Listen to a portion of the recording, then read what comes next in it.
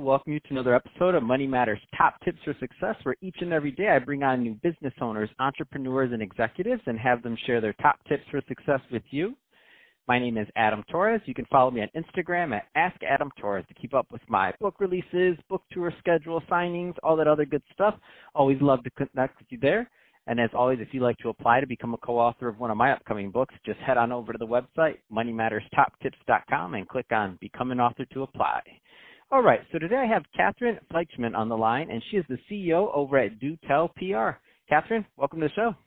Thank you so much for having me. So I'm excited to get more into what you're doing over at Do Tell PR. A lot of business owners, a lot of entrepreneurs listening, and PR for some people is kind of that magic box where they're curious, but they don't quite know what they should be doing. So I'm excited to get more into that. But before we do, let's get a little bit further into your background. So how did you get started in business and in your career?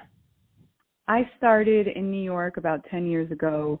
I was fascinated with the ideas that there were these small brands with great ideas, but nothing really to back them, no way to present themselves. They had no promotion. They had no events going on. Pretty much just really great ideas, whether it be a water bottle that keeps drinks warm or cold for 24 hours to a serum for your face that uses chia seeds. I had all kinds of people coming to me.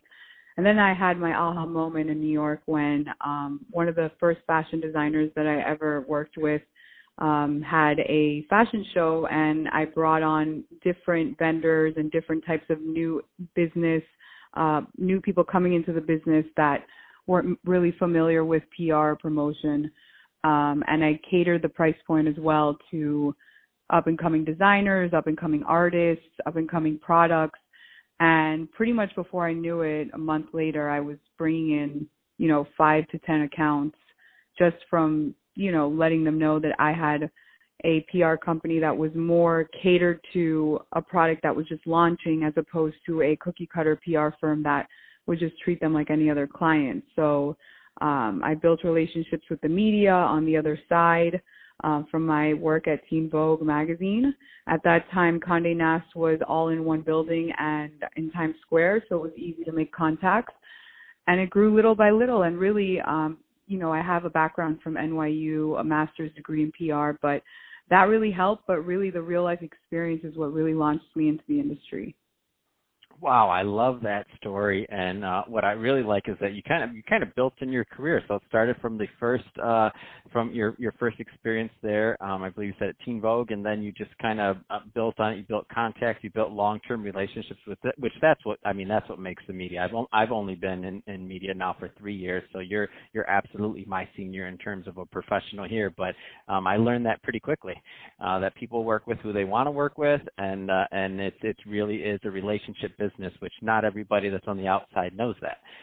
So that being said, there's some younger entrepreneurs and let's just say even the branding professionals, which maybe they're not going directly into PR, but they want to work with brands on the marketing side or in other areas. What kind of advice would you give to that young entrepreneur that's maybe where you were just starting once upon a time some years ago on how to go about that career? For sure. So the first thing I always like to do is kind of do some research on the product itself or the industry that is the product is in.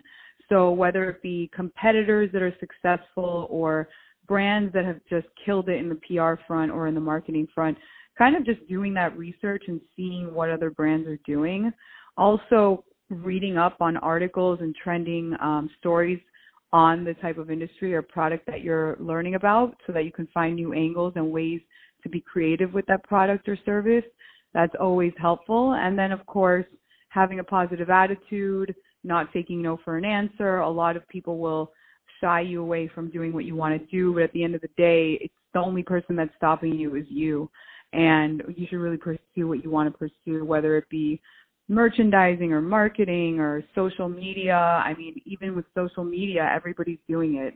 You don't have to have a degree. You don't have to have any special powers, just hard work and being creative and taking great photos and messaging the product well is really the key to any good success campaign. So that's my advice. I love it. All great stuff there. Let's switch it up a bit, Catherine. I want to get more into what you're doing over at Do Tell PR. So tell me more about the business, please.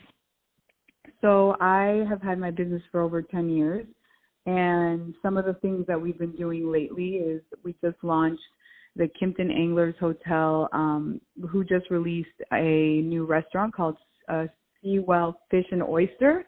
So the person behind the brand, behind the Kimpton, is actually from the Northeast. So he wanted to bring a classic spin on traditional favorites like lobster and other seafood products, even burgers.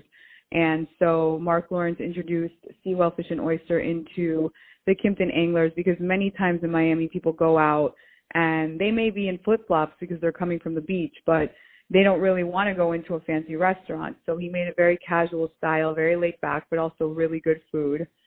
Every year I work on the South Beach Mango Festival, which is a festival of mangoes where, they're in season. You can make all types of food and drinks and smoothies and things with mangoes, and it's also a very cultural product. So I love working on that. And I'm also working on some CBD products.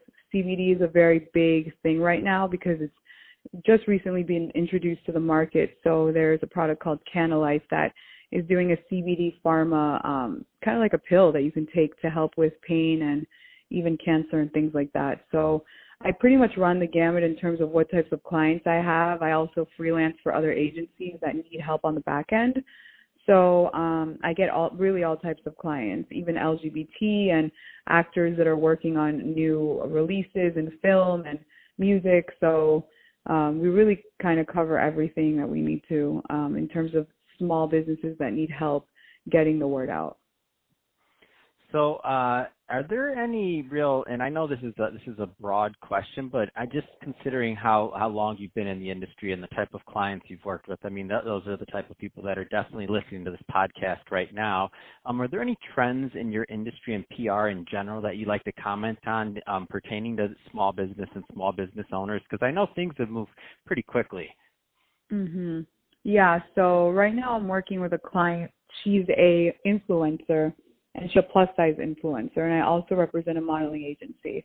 I really like things that kind of make you think a little bit more about the traditional circuit of how society is moving along. So with the plus-size industry on the rise and fashion designers kind of noticing that trend and creating styles that are more in tune with plus-size figures, I think that right now is very big, especially because my background is in fashion and I worked with Teen Vogue, and I saw how even working there, we had a lot of pressure as interns to be thin.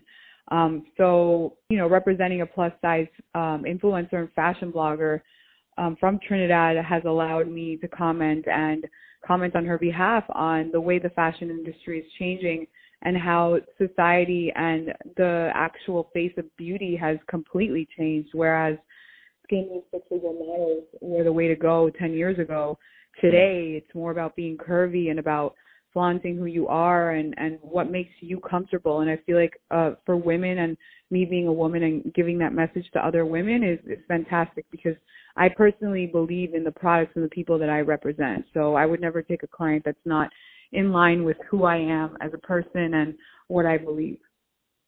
Oh, that's amazing, Catherine. So I know there's some people listening right now. They're in their car and they're like, I need to reach out to Catherine. They need some help. What's the best way for someone to reach out to you? So my personal Instagram is at KatDoTell, KatDoTell. I'm on Instagram all the time. My email is ceo@do-tellpr.com. My website's dotellpublicity.com. So email is probably the best way, or Instagram probably. Fantastic.